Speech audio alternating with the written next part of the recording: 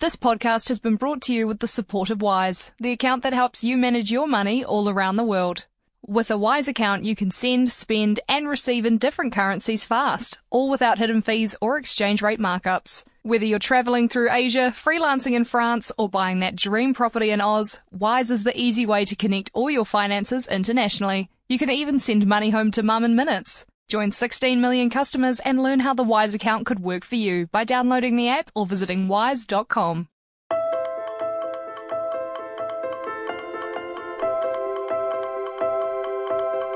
Kia ora, I'm Damien Venuto. It's May 5th and this is The Front Page, a daily podcast presented by the New Zealand Herald. Hollywood is on strike. Around 11,000 screenwriters have put down their pens and picked up a placard instead after negotiations between the Writers Guild of America and the Alliance of Motion Picture and Television Producers over a new contract broke down. As writers take to the street, the strike is set to impact most film and TV shows over the coming weeks and potentially months as it drags on. So what do writers want? And are the big film studios likely to give in to their demands? Today, on The Front Page, New York Times entertainment reporter Brooks Barnes joins us from Los Angeles to explain what this strike means for your favorite shows.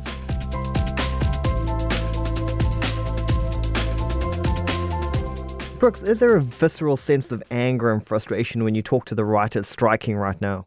I think there was a sense of inevitability that this was going to happen. The talks were not going well. I was surprised, however, when I got out there on the picket lines to talk to writers, how angry they really were. This was not a situation like in 2007, the last strike, which I also covered, where they kind of felt like they were going through the motions. These people are mad. And I think that probably means a long strike. It means that they're willing to stay out as long as it takes. Hey, Brooks, that 2007 strike lasted for 100 days. So how economically damaging was that when you reported on it?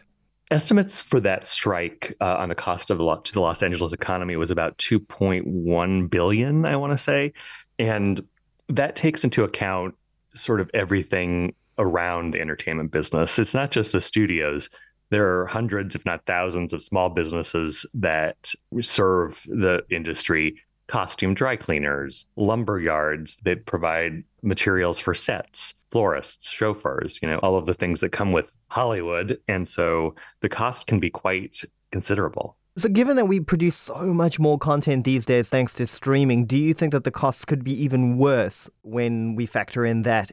Peak TV, as it's become known, the big increase in television shows because of how many streaming services there now are. It's a little confusing because even though there are many more television shows, the length of the season is much shorter. So in the United States, the typical season of television would be 22 episodes, even 24 episodes on one of those traditional shows. Streaming crunched that down to as little as 6 episodes. What it sounds like a little bit is that you have a case of feast or famine for these writers. So they'll go through periods where they're incredibly busy and then they'll go through periods where they're really quiet. So it almost feels like the gig economy for writers. Screenwriting, all of these professions has always been an unstable profession, right?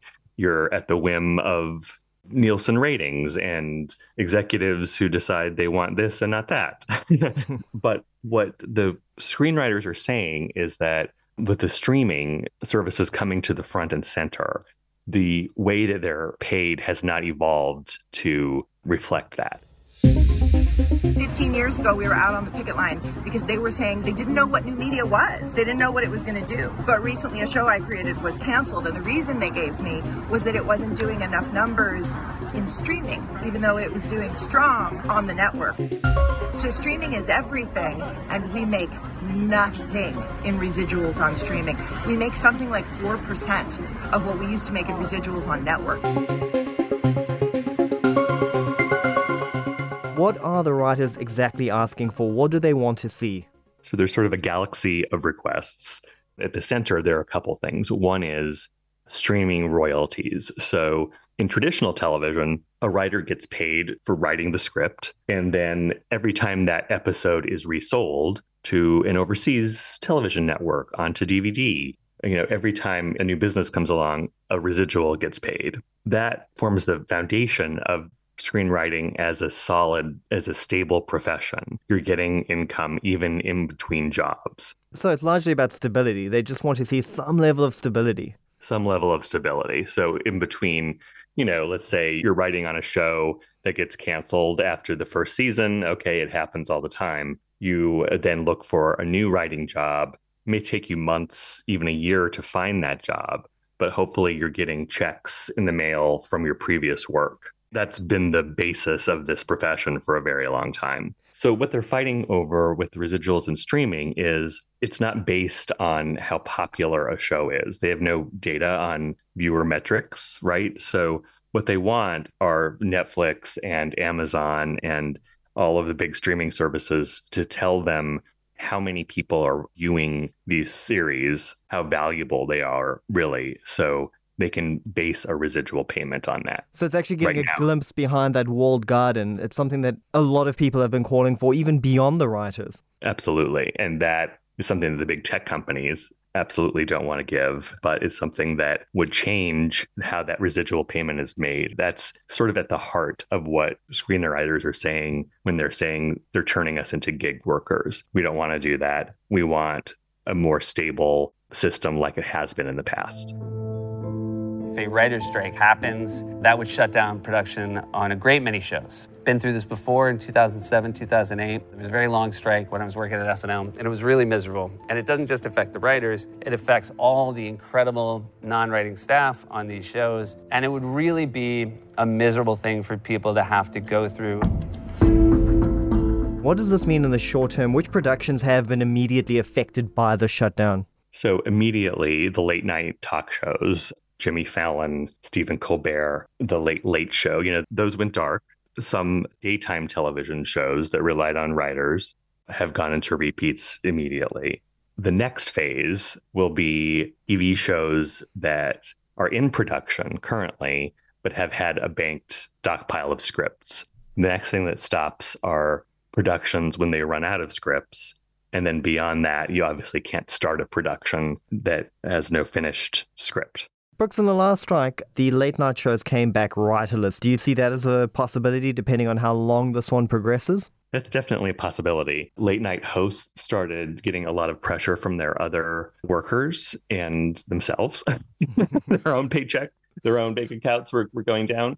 And that mattered in a couple cases. Jimmy Kimmel, one of the hosts, for example, was paying his team, his staff, out of his own pocket. So it's definitely possible. It's always interesting when that happens for viewers to find out just how unfunny some of those people are without their writers.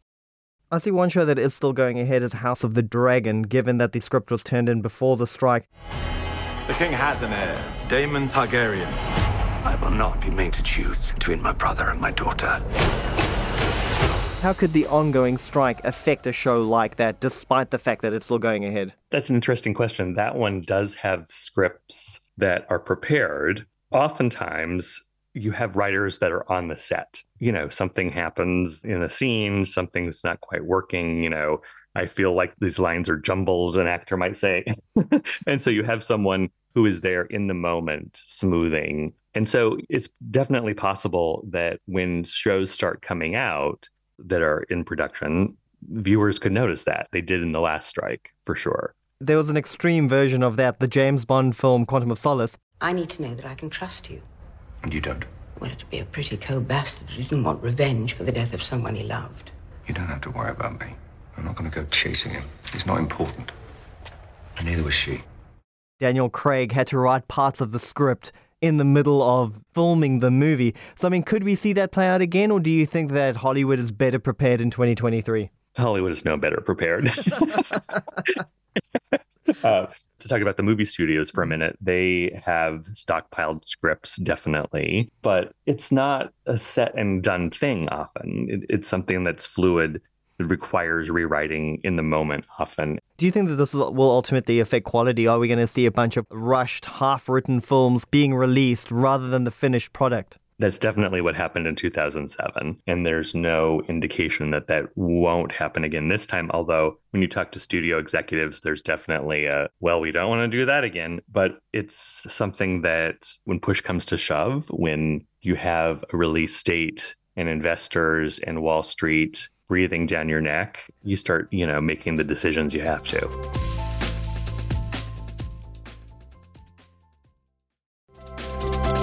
We hope you're finding this episode of The Front Page insightful. Follow us on iHeartRadio or wherever you get your podcasts. And for more premium coverage from our top writers, head to nzherald.co.nz/premium to subscribe. Given that the writers are essentially the people who come up with the blueprints for these amazing worlds to be created, why is it that Hollywood continues to undervalue them so much? It's fascinating, right? How is that possible? They create everything. And I'm not just saying that as a writer. It kind of gets to the culture of Hollywood.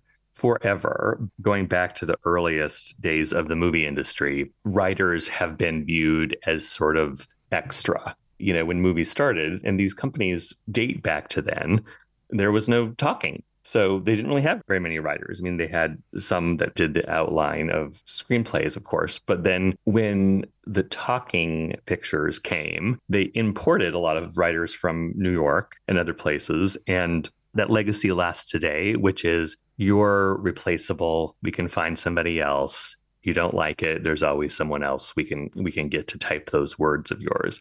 It's a real toxic part of the culture. And that's part of why you see the writers' union striking with much more regularity than any of the other unions. The writers have gone on strike 7 times now over the decades, double the number of times anybody else. It's also unique in a creative industry to see so many people unionize, and this must be a product of the massive insecurity that they have in the workforce. The word gig worker has become popular, but it's kind of always been like that. You go from one production to the next, and that dates to the end of the studio system when the studios employed everyone just on staff all the time. Given that that last strike lasted 100 days, what did writers do to sustain themselves during that period? Writers can do a few things. I mean, the union helps to some degree. It's hard. They have to make decisions about how to spend their savings. Some writers wrote copy for advertisements that isn't covered in the union contract. Basically, when they're on strike, they're not supposed to be working, at least in their chosen profession. I'm striking because everybody that struck before us, that's why we have health insurance, that's why we have residuals, that's why we are a union and we have a pension. So it is our responsibility to do this, and we are just asking for what is fair and what is right. Brooks, I understand that convening a mini room is one way that the streaming era has dealt with writers. Can you explain what that is and how it can prepare a show but essentially undercut the writer? Sure. On the picket lines yesterday when I interviewed writers, utter the word mini room and you would get sort of a fire-breathing dragon from any of these writers. Not the good sort of dragon either. And maybe, perhaps not the HBO Game of Thrones sort. So a mini room is slang for a small group of writers convened prior to a green light for a show. So in the old days, 10 years ago, 5 years ago, networks would make a pilot episode, a whole episode that would sort of be proof of concept. Do we want to move forward with this series or not? That was expensive. And so what streaming services started to do, in particular Netflix, is hire a small group of writers called a mini room, for a writer's room, that would then sort of bang out a rough arc of a season. The characters will do this, maybe a few of the plot lines will do that. And then that ends. That may take 10 weeks to do. And then the streaming service will say, okay, well, now should we give this idea a green light or not? Sometimes not. That work then goes nowhere. And if so, they then hire many fewer staff writers because they already have a leg up. Crucially, the pay for a, quote, mini room is much less than if it was an actually greenlit writer's room. So you're doing a very similar form of work, but you're being paid far less for that work. Correct. It's, again, that sense of not valuing the creative product that's being produced by the people who are essentially the ghostwriters behind everything. And it goes to this question of respect also. The writers see the CEOs of media companies making unbelievable paychecks. They see Wall Street valuing the creation of these streaming services. And then at the same time, they see the companies, unfortunately, doing what companies do, which is trying to pay less for the labor. David Zaslav, the CEO of Warner Brothers Discovery, which is, the parent company of the network I'm talking to you on right now, was paid $250 million last year, $250 million. That's about the same level as what 10,000 writers are asking him to pay all of us collectively, all right? These companies are making enormous amounts of money. Their profits are going up. I literally know writers who have had to go on assistance because they have not been able to make their year. Brooks, when you look at that relationship between the writers and the big streaming services, which major shows do you think are going to be kicked back or delayed because of this? One big question is Abbott Elementary, which is a big hit here. I'm ready to take the year on. I've got it down. These first graders won't know what hit them. That's enough. Make your voice deeper.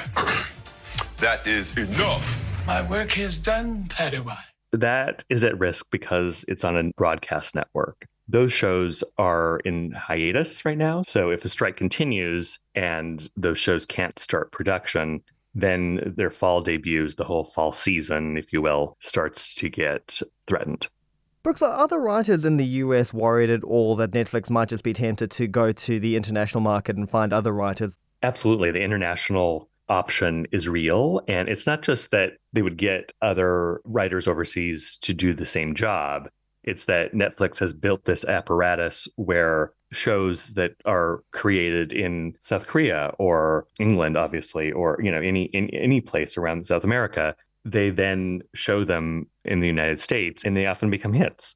The thinking is that, well, if our cupboards run dry because of a strike, we can just rely more on those overseas productions. How has the Producers Guild responded to these negotiations and the strike? Did they offer a deal, or are those negotiations still ongoing? The talks broke down on Monday. The studios have not said a whole lot. They've relied on a spokesman and sort of terse statements. They say that they offered what they called, quote, generous increases in compensation, but their priority in these talks has been to, be mindful of the long-term health, I think is their wording, of the industry. And so what that really means is we have 2 more big union contracts coming up soon, the directors and the actors. Those contracts both expired June 30th. And so the studios don't want to give the writers raises because they'll have to give everyone else raises. So they're fighting the writers because they recognize that there's a bigger battle coming further down the line. That's one reason, yes. Hi, I'm Ashley Ray, and I am a member of the Animation Guild. I am supporting the Writers Guild of America because I think writers deserve a living wage. I'm fighting for my own future and for any writer out there, for the kids. Brooks, if you had to take a guess how long the strike would last, what would it be? And do we need to start preparing ourselves for some terrible television in the coming months and years? Some listeners might think, how much more terrible can it get?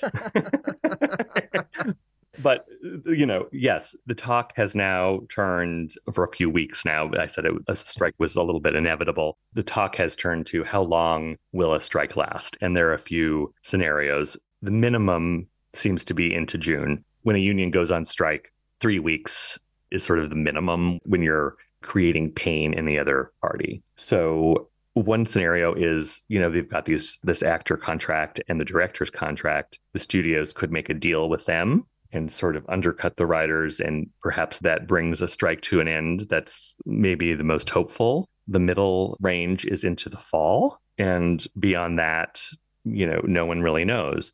The last strike happened in November, and the only reason that really came to an end as quickly as it did is that it started to threaten the Oscars, the all-important Oscars. And so some of the Hollywood bigwigs sort of got together and said, okay, let's figure out how to solve this. Thanks for joining us, Brooks. That's it for this episode of The Front Page. You can read more about today's stories and extensive news coverage at nzherald.co.nz. The Front Page is produced by Sean D. Wilson with executive producer Ethan Sills. I'm Damien Venuto. You can follow The Front Page on iHeartRadio or wherever you get your podcasts. And tune in on Monday for another look behind the headlines.